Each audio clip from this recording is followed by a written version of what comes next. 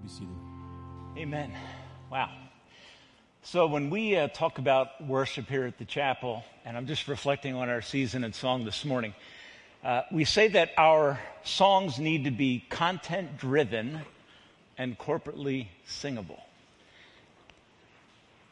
Because biblical content drives passion and amazement, which should be the wellspring of worship from our hearts. And I think so this morning you got a good example of what we are saying when we say that strong content drives passion and amazement before God, which is at the heart of our worship. So Carmelo, thank you for leading us this morning into God's presence with passion and amazement. I want to ask you a question this morning, and I want you to try to resist answering, okay, in your own heart, all right? Here's the question. Are you ready to follow Jesus? Now, I'm going to tell you something. My impulsive response is yes. Yes. God did a work in my heart almost 40 years ago. He brought out a strong yes. The truth is this. Over time, we wrestle with regaining that answer, right? Life kind of beats us up a little bit at times. Circumstances make it difficult. And we want to say, I am ready to follow Jesus. I am following Jesus. But we know that there is a struggle in that for all of us. So this morning, don't rush to judgment. Don't answer off the cuff. Jesus in the Bible frequently encourages a close, thorough evaluation of what it means to follow him, and then he calls us. You might remember in the Gospel of Luke, I believe it's chapter 15, where Luke tells the story through Christ of the builder of a tower. And the essence of the story is a man goes off to build a tower. He gets halfway through the construction and doesn't have enough money to finish the job. People walk by and scoff, saying he began to build the tower but was unable to complete it. And the question that's begged in the text, it's a text on the cost of following Christ. If you're going to set out to build a big project, make sure you have enough resources to see it through to completion. The application of that is this.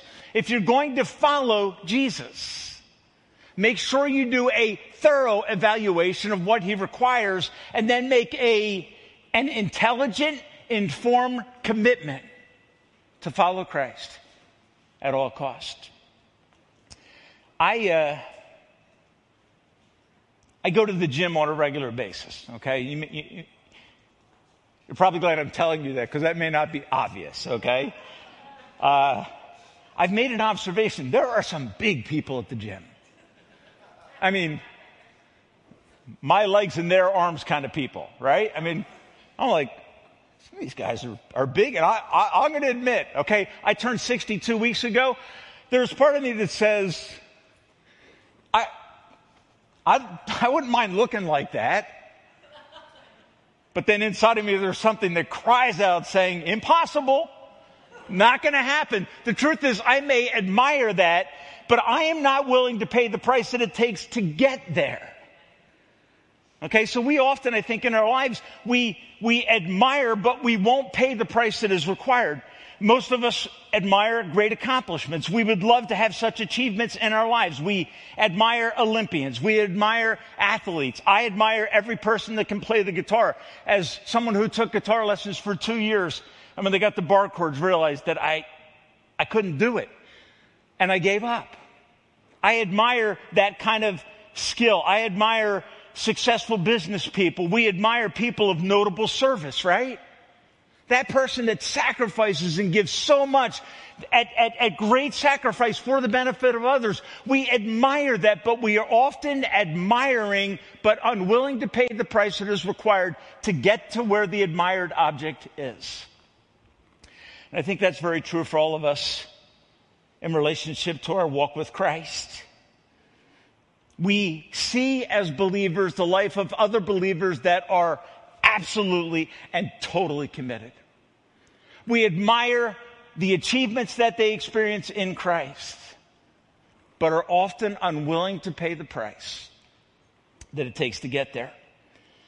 The text before us that has a question inside of it, and the question I think is simply this: are you ready to follow Jesus? Am I ready to follow Christ?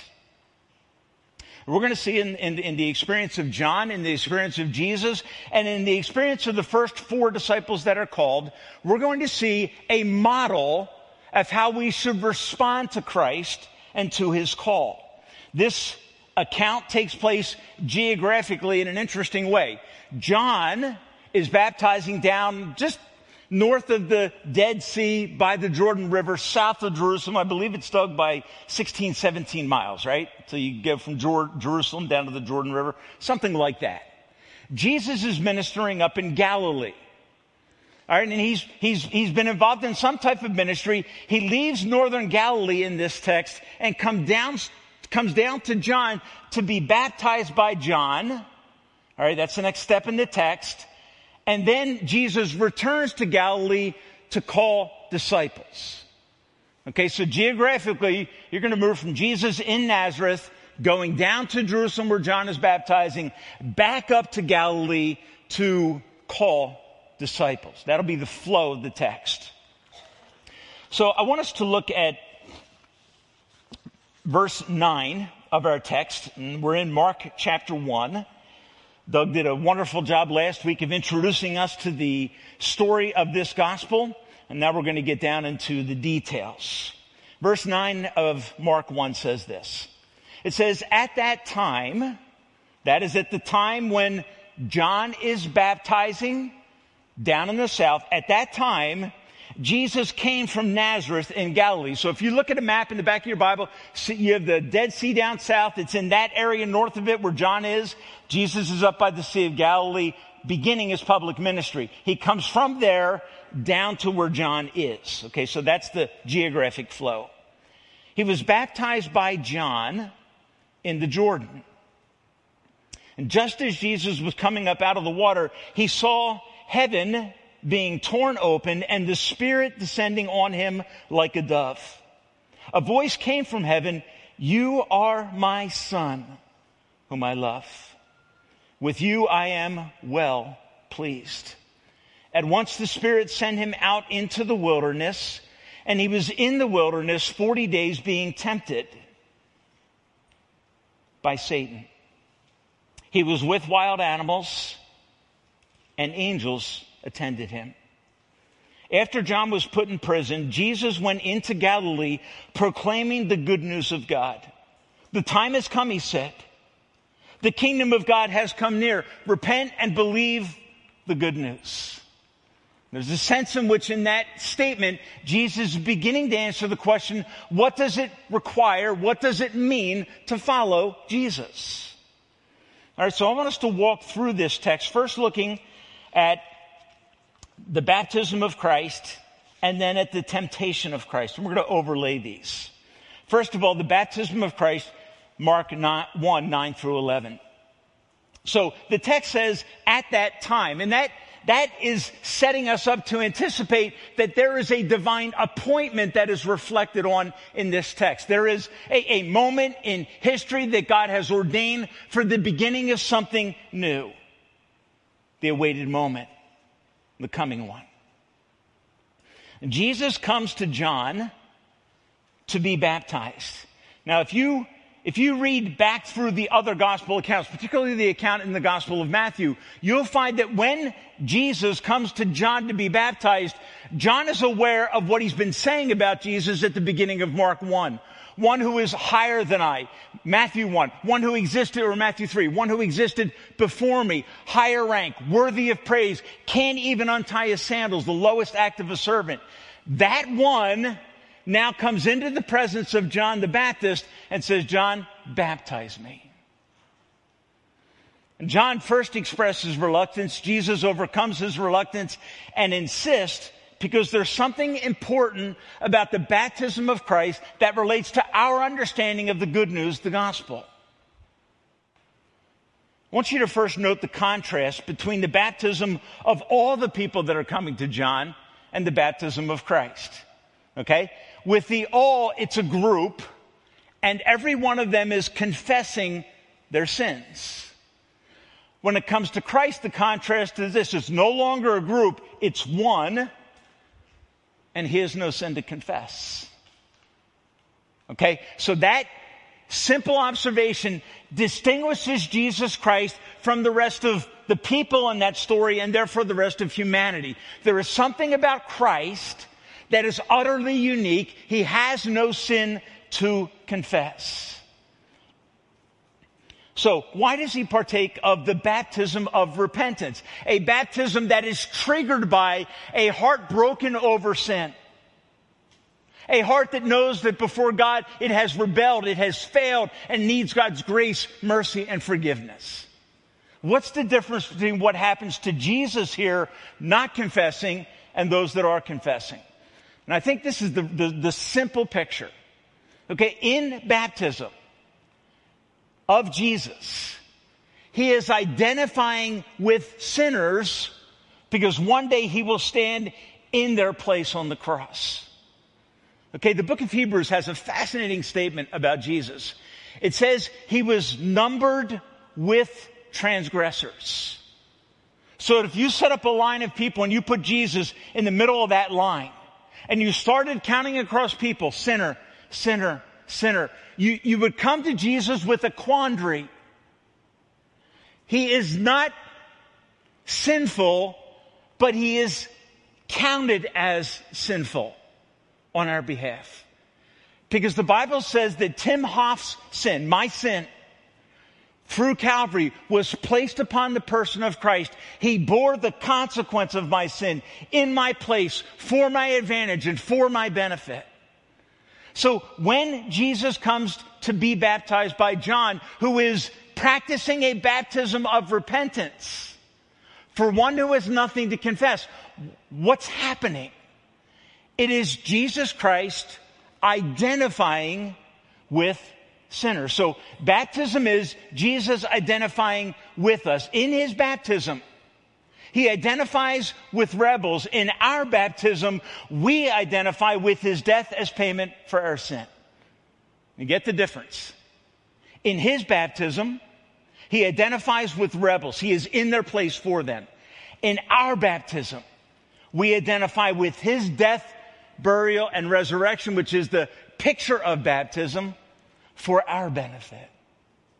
Okay, so this idea of Jesus being baptized is very powerful because on the cross, ultimately, Jesus will, in a very deep and personal way, identify with us. It's why in John chapter 1, John the Baptist, pointing to Jesus as he comes toward him, will say this: "Behold the Lamb of God who takes away the sin of the world." And the only way that Jesus Christ could take away the sin of the world was by bearing it in his body on the tree, so that you and I could be forgiven of the consequences that we deserve to pay, because they were paid by Jesus Christ when he is trusted as our Lord and Savior. Okay, so this picture of baptism is that Jesus identifies with us. Now, what happens in verses 10 and 11 show us the authenticity of this moment. It says that as he was coming up out of the water, heaven is torn open, Spirit descends like a dove, and a voice from heaven says, "You are my Son, who I love." Now, in this setting, what's happening? One thing you realize, if you're a little bit schooled in biblical truth, you notice that this is a reflection of the Trinitarian nature of the Godhead. You have the Spirit, fascinating term, the Spirit flutters. And if you go back to Genesis 1 verse 2, you will find that God flutters upon the surface of the water in the person of the Spirit in creation. Here, the Spirit of God comes, and there's this beginning of the presence of Trinity. Father speaks from heaven, pours out affection, approval, delighting, and doting over the Son. It's a powerful picture. It's like if you think of a proud dad who is tempted to say too much about his son. Okay? But in this case, there can be no overstatement. And as Father rends the heavens and looks down on his son, he is moved to praise, to affection, to doting over his son, because he knows that the work of the son will result in the saving of lost souls like you and I. I want that just to settle in for you this morning. Jesus identifies with sinners to save them. And as he does that, you'll remember when Jesus goes into the Garden of Gethsemane and he wrestles with the call of the cross. He wrestles with the suffering and sacrifice that will be required of him. And what does he say? He says, Father, I have come to do your will. If it's possible, let this cup pass from me. Nevertheless, not what I want, but what you want. And you find this beautiful interaction in the Trinity that is exposed in Mark chapter 1. Father, Son, and Spirit in community. The Son has come to bear the consequence of my sin so that you and I can be invited into that community, into the fellowship of the Godhead. That's where God is moving us through the work of Jesus. And that's why Father overflows out of heaven and Spirit flutters in the presence, observing this whole experience. And the Godhead interacting, loving, and predicting, if you will, our invitation into that through the work of Jesus Christ, his Son. C.S. Lewis likens this working of the Trinity to a dance. He talks about how within the Godhead there is profound mystery, right? But there is also profound beauty. A dance in which one gives and one takes and one moves in one way and one reacts in another way. And there is in that picture a beauty. And through the work of Christ, you and I, according to John 17, this should blow your mind. You and I are being invited into that beautiful, overwhelming, mysterious, and glorious relationship. And that's why, Father, when Son comes and identifies with sinners in baptism, which points ultimately to the death, burial, and resurrection of the Son, overflows with joy that this plan from eternity past, 1 Peter says, is now about to be fulfilled. So at that time, verse 9 says, this beautiful statement over the Son, my Son who I love, with whom I am well pleased. Jesus, in his baptism, identifies with sinners. Now verses 12 through 13 then say this. At once, the idea is immediately, without delay, after his baptism in this beautiful picture, it moves into a dark scene. He goes out into the wilderness, which as you read through the Gospels, the wilderness, Old and New Testament, is a foreboding place. It's a forbidden place. It's often thought of as God-forsaken. It's a place of testing for the nation of Israel. It's a difficult place. The text gives us very minimal details about the temptation of Christ. It doesn't even tell us that he passes the test 100% fully. Doesn't even tell us that. Why? Because central to this text is that in the temptation of Christ, he is distinguished from us. Right? The first Adam in a garden fails at a tree. In the second Adam, Jesus Christ, he succeeds at a tree for our saving. Okay, so that is, in a sense, the essence of the gospel starts to emerge, that in this struggle in the wilderness, 40 days being tempted, Jesus comes out of that as the pure Son of God, untarnished by the sin that harms and damages our lives and our society. He stands out unique and is distinguished from us in this proving ground. The text says that Satan was there and that wild animals were there. The idea of wild animals is probably tied to something that was going on as the Gospel of Mark was being written under Nero. Christians were being thrown to wild animals because of their faith in Christ. Martyred, killed.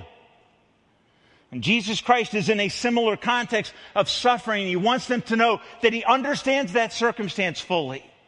and that in that test, he passes with flying colors. Now, as this verse draws to an end, it says, he was with wild animals and angels attended him. And we'll come back to that in a little bit. Okay, but I just want to make the note that there was a supernatural or divine intervention in the life of the Son, similar to what happens in the Garden of Gethsemane. And Jesus passes this test. And he passes that test in the Garden of Gethsemane as well. In this text, he identifies with us in temptation, but is distinguished from us in his full obedience. So Hebrews 4 will say this. It will say, we do not have a high priest who is unable to sympathize with our weaknesses, but one who was tempted like us, yet distinguished from us without sin. Okay? And what this portion of the text is doing, it is aiming to identify the unique character of Christ as utterly and completely holy. And in that sense, he is distinguished from us. And what the text is seeking to do is to create distance between us and Christ so that we understand that we are not like him but desperately need him. 2 Corinthians 5:21 says this, he, God, made Jesus the Son sin for us, the one who knew no sin, so that we might become the righteousness of God through him. So in his temptation, Christ passes the test, is reckoned to be righteous based not only on his eternal status, but also on his response to sinful temptation. So he not only has the status, he also has the performance that says he is in fact the sinless one. And that begins to prepare us for an understanding of the cross work of Christ. Now, some have said this. Some have asked the question, if Jesus Christ was God and could not sin, how was the temptation or the test valid? Okay, it's a fair question. If Christ couldn't sin, then in what sense is his temptation a valid temptation if he could not fail? Okay, so I'll give you a simple illustration from when we did this building. Okay, this building has a sprinkler system in it. There are literally hundreds of joints. They have pipe dope and tape. All right, and then those things are threaded together and they create a seal. Okay, that whole system in this building stands at what we call a static pressure of 120 pounds, PSI. Okay, so pounds per square inch, 120 pounds. So if you broke off something there, you would get a hissing, gushing sound of pressure. Okay? Now, after we got done working on the sprinkler system, we were told that we had to put the whole system under what's called a hydrostatic or water stationary test at 220 pounds. Okay? And if you know anything about air pressure, that's a terrifying number if something goes wrong. Okay? Here's what happened. We had, apart from one cracked elbow in the building, and apart from one leaky sprinkler head right in that hallway over there, every other joint passed the test. Was the test valid if the joint couldn't fail? Understand the question? Here's the truth. Everything was subjected to 220 pounds. Everything passed the test because the joints had integrity. Right? They were valid, strong connections. The ones that do not pass the test lacked integrity. Okay? So just because a joint can't fail because it is done properly doesn't make the 220 pounds of pressure it doesn't weaken it. The test is equally valid. The same is true for Christ. The first Adam in the Garden of Eden faced the test and failed. The second Adam in the garden faces the test and succeeds. And faces the test here and in other places. The purpose of those testings is to distinguish Jesus Christ from us. Now, verses 14 and following then are interesting. It says, after John was put in prison, Jesus went into Galilee proclaiming the good news of God. The time has come, he said. The kingdom of God has come near. Repent and believe the good news. Now, what you find in verses 14 and 15 is the commencement of Jesus' public ministry. Okay? He's going from that season of baptism, from the season of testing, a proven, qualified Redeemer. And now he moves out into the world to begin to draw together a group of individuals through whom he will turn the world upside down and proclaim the good news. So the text says first in verse 14, Jesus came proclaiming, and his statement is this: the time has come. Okay, meaning the season for those that heard him to respond to the call of God has come. And central to this text is a message of good news. It is a message of hope for a sin-darkened world. And as I studied through this, and as I looked at this very beautiful statement, he came proclaiming the good news of God. The time has come. The kingdom of God has come near. Repent and believe the gospel. That as you read through that, you find certainly an acknowledgement of the need for repentance and change, but you also find in that same calling a statement of great hope. And I thought, as I thought about the world that I live in, how the gospel of Christ is the most relevant and beautiful and needed message for a world that is so divided like the world that you and I live in. And I thought how beautiful it would be if the world that we live in became conscious of their need of the good news and experienced the radical life change that Jesus Christ calls for here.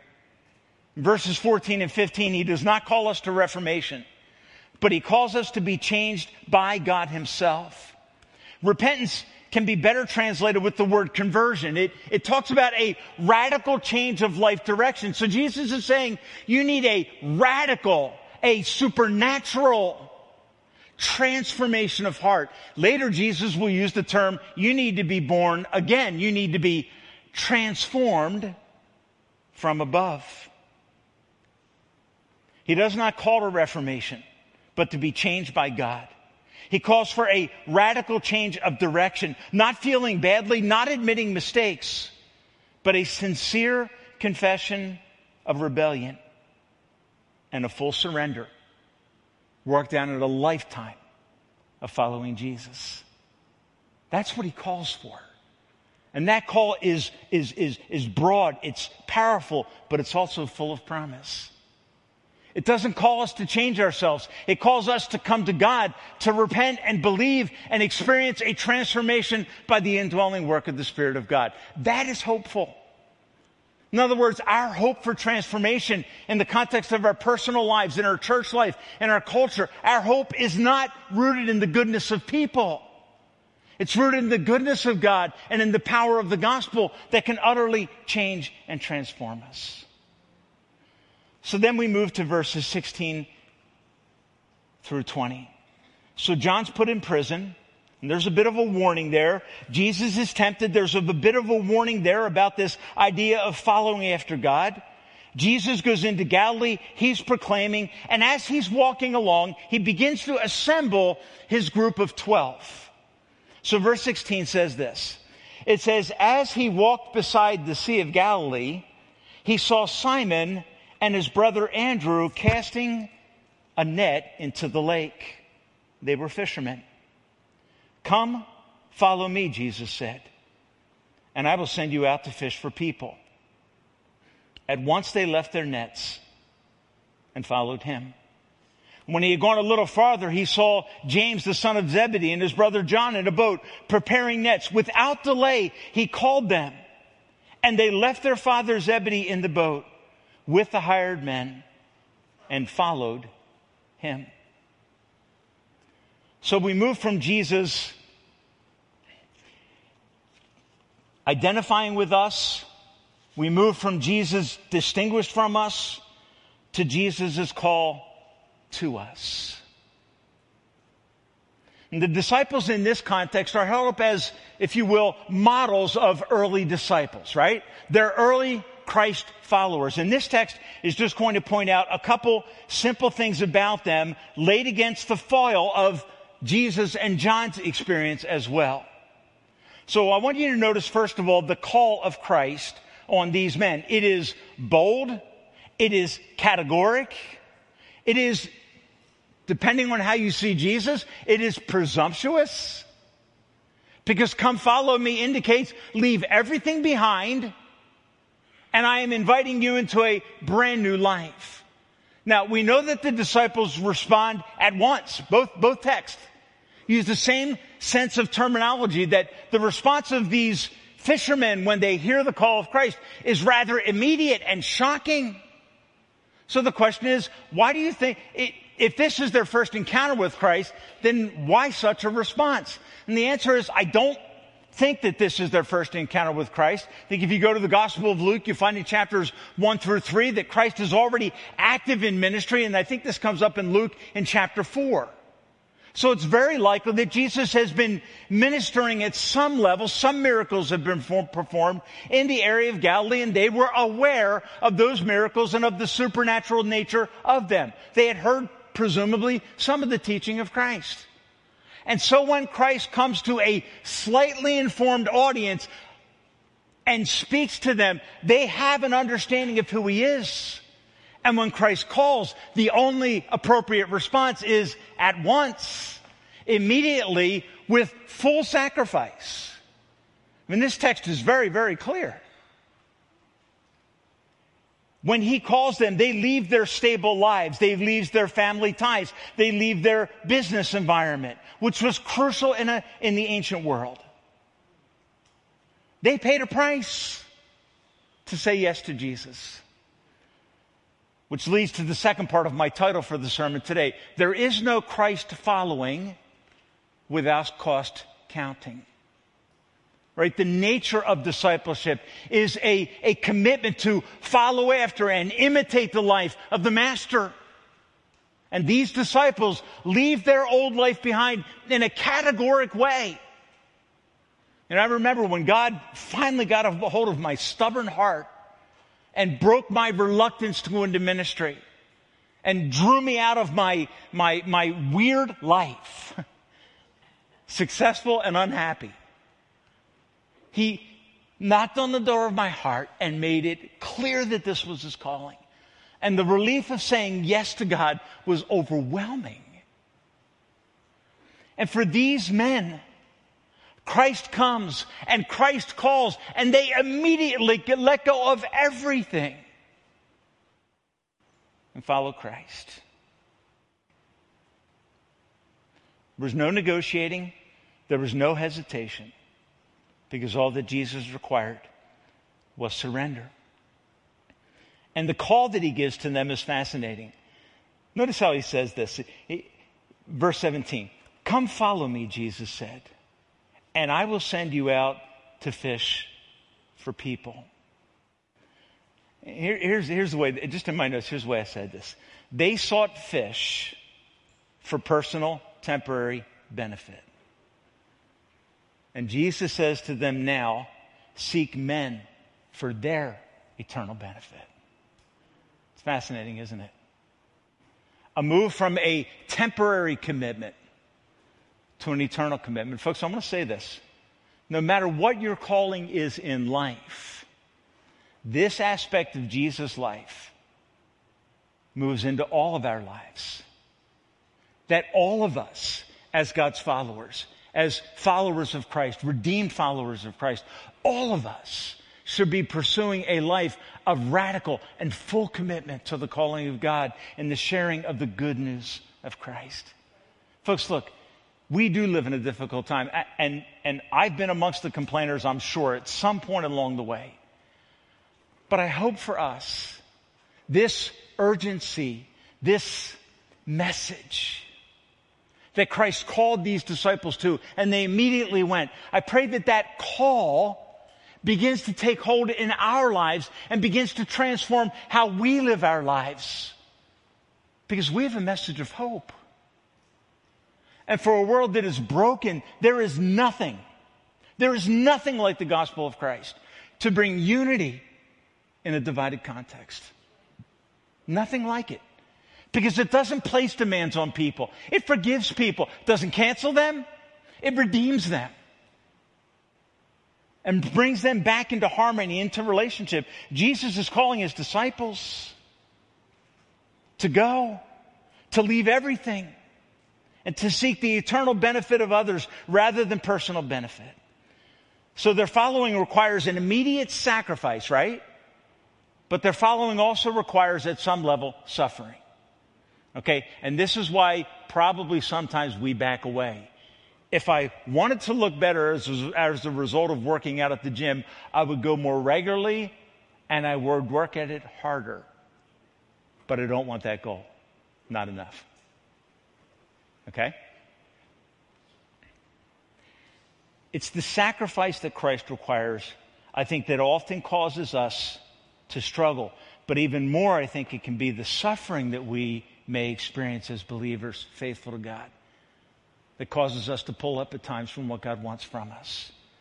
Now, in this text, you'll see that there is the calling of John the Baptist, right at the beginning of the chapter. John is called, and verse 14 says, after John was put in prison. So John is called. John obeys the call of God fully, at great risk, speaks truth to power, ends up in prison, and ends up with his head cut off. There's something about that is ominous and foreboding for the disciples. The quintessential Christ follower who announced the initiation of his public ministry, who oversaw the inaugural event, is in prison and will die. So the call of Christ always involves sacrifice. And there are many times where it will involve suffering. Jesus Christ, the Son of God, is called. He is commissioned. And immediately he's led out into the wilderness and is tempted, tested, tried, and later at the cross suffers. Folks, listen. There is a call to discipleship. The question is, are you ready to follow Jesus? I want to say yes, but I need to step back and count the cost. Right? Because Jesus said, you can't come after me unless you count the cost. And then pay the price. And then follow me. So this text gives us hints through the prototypical Lord and through the John the Baptist, the prototypical disciple, gives us hints that in the process of Christ's following, there may be suffering. Jesus says to his disciples in John 15, a servant is not above his master. If they did this to me, suffering, criticism, persecution, they'll do it to you. Okay, so there is an indication that in this path of Christ's following, which required sacrifice strongly at the beginning, that in the working out of it, there will be seasons of suffering. And I need to reckon with that. If I am going to move through faithful to the end. Now, I'm going to acknowledge very simply that the intensity of that suffering varies from place to place. You look at the world that we live in. If you talk to the Hortons or talk to our brother Victor John in India or Arusha, his sister, you will find that there is much more intense seasons, or there are much more intense seasons of suffering in certain areas. God's call to us is to be ready for whatever may come and to be willing to pay whatever price is required in sacrifice and suffering so that we can faithfully and fully serve God's purposes. In verse 13 it says, Jesus was with the wild animals being tempted in the desert, and angels attended him. Let's draw this down in a couple quick applications. Remember that testing and supernatural help always live in close proximity. Okay? Jesus is there being tested in faithfulness to his Father, almost a follower of his Father in that setting. And when he is tested, he is divinely supported It happens here, and it happens in the Garden of Gethsemane. That as Jesus faces those most intense moments of demand, of temptation to give up, he cries out to Father, and angels attend to him in his human nature. It's a beautiful picture. So if you're going through a season of anticipated suffering, here's what you need to remember. That as you step forward in obedience to what God wants, remember that the suffering that you fear and the supernatural aid of God are in close proximity. He promises that to us. It's also seen in Mark chapter 1, verse 8, right? Where John says of Jesus, he will baptize you with the Holy Spirit. Acts chapter 1 verse 8 says that baptism by the Spirit is a baptism in power, which is manifested as you read through the rest of the book of Acts. You will find it repeatedly as a filling of disciples, filling of Christ followers in seasons of suffering as they proclaim the good news of Christ. That as they step out and do that and anticipate struggle, there is a divine assist, a supernatural aid that comes to their side and manifests in greater and more powerful ways.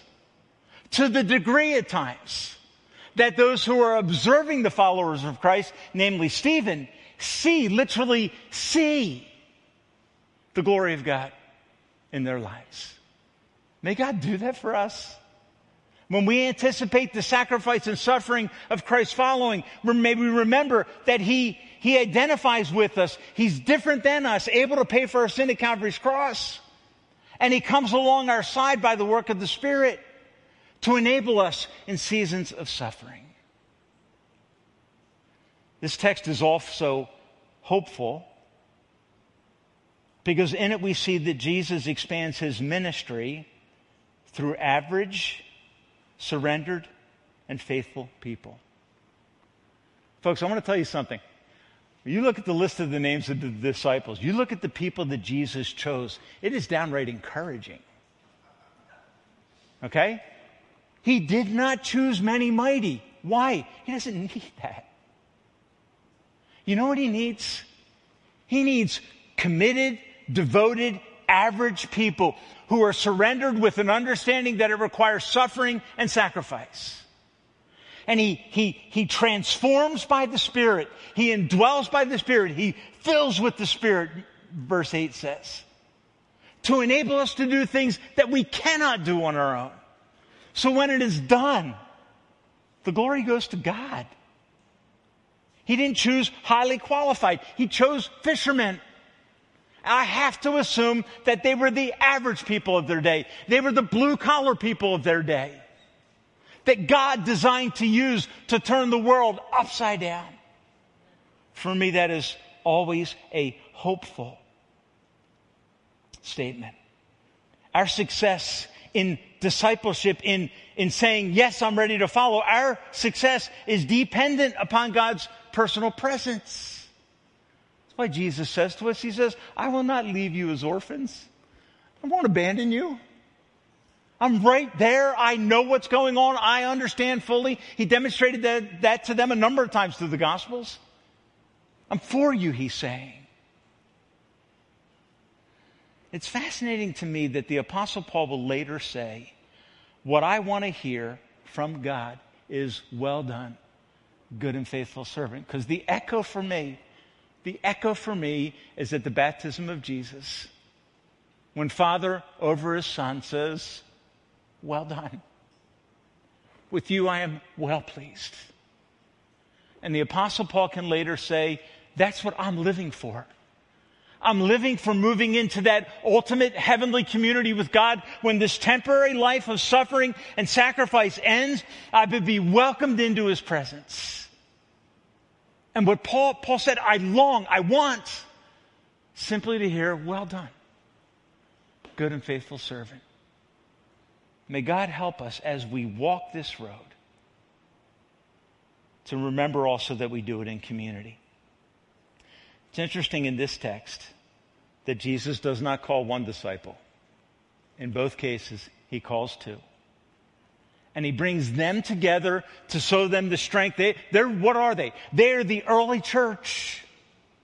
They are the church, if you will, in embryonic form, which will be birthed in Acts chapter 2 and will go out to change the world.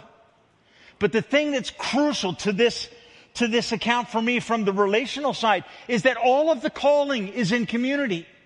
The Godhead is in community. We are called to live in the context of community for the glory of God. So may God help us to realize that He has called us to live together a life of sacrifice, a life of suffering, a life of following Jesus. I want to encourage you this morning to count the cost. Think it through.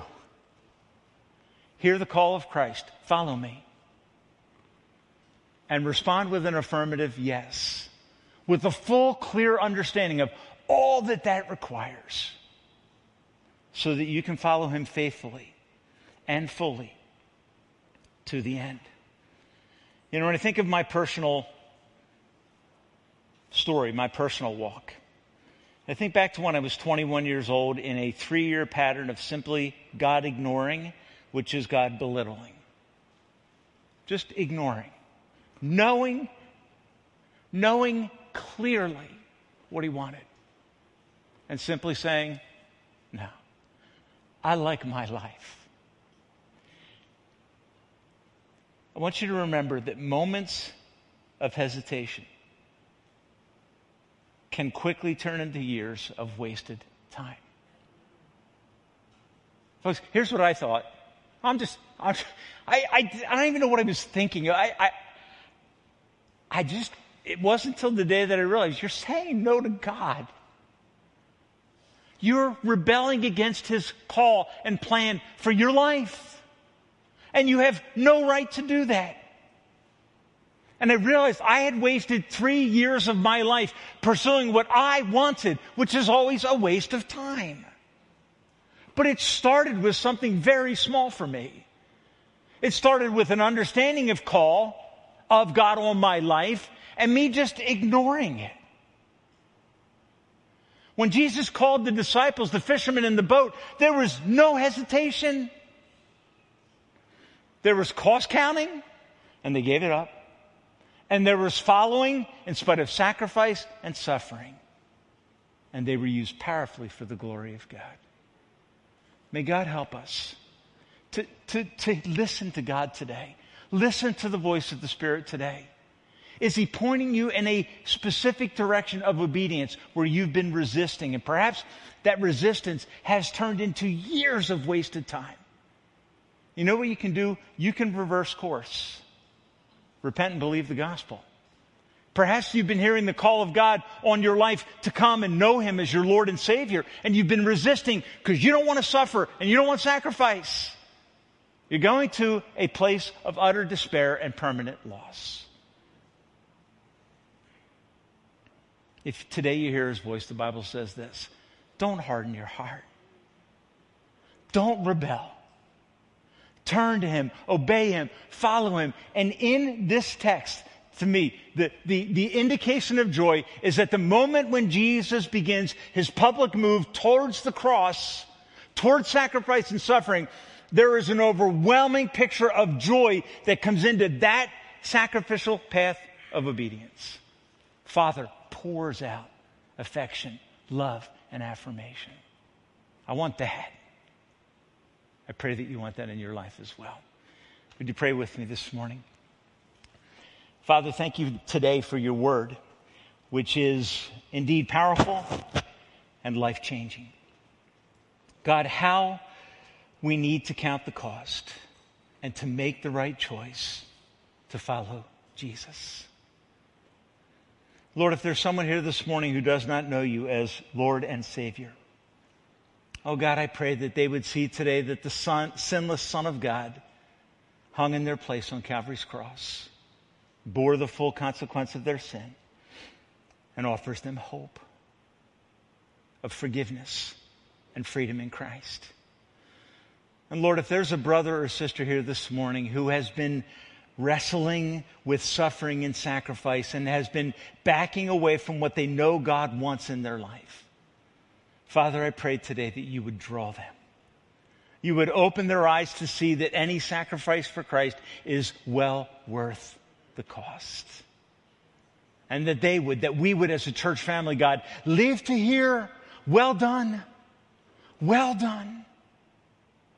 good and faithful servant. God, forgive our reluctance. Help us to go this week into our community, into our families, proclaiming and sharing and living the good news of the gospel of Christ. We pray this in Jesus' name, and all God's people said, amen. God bless you as you go.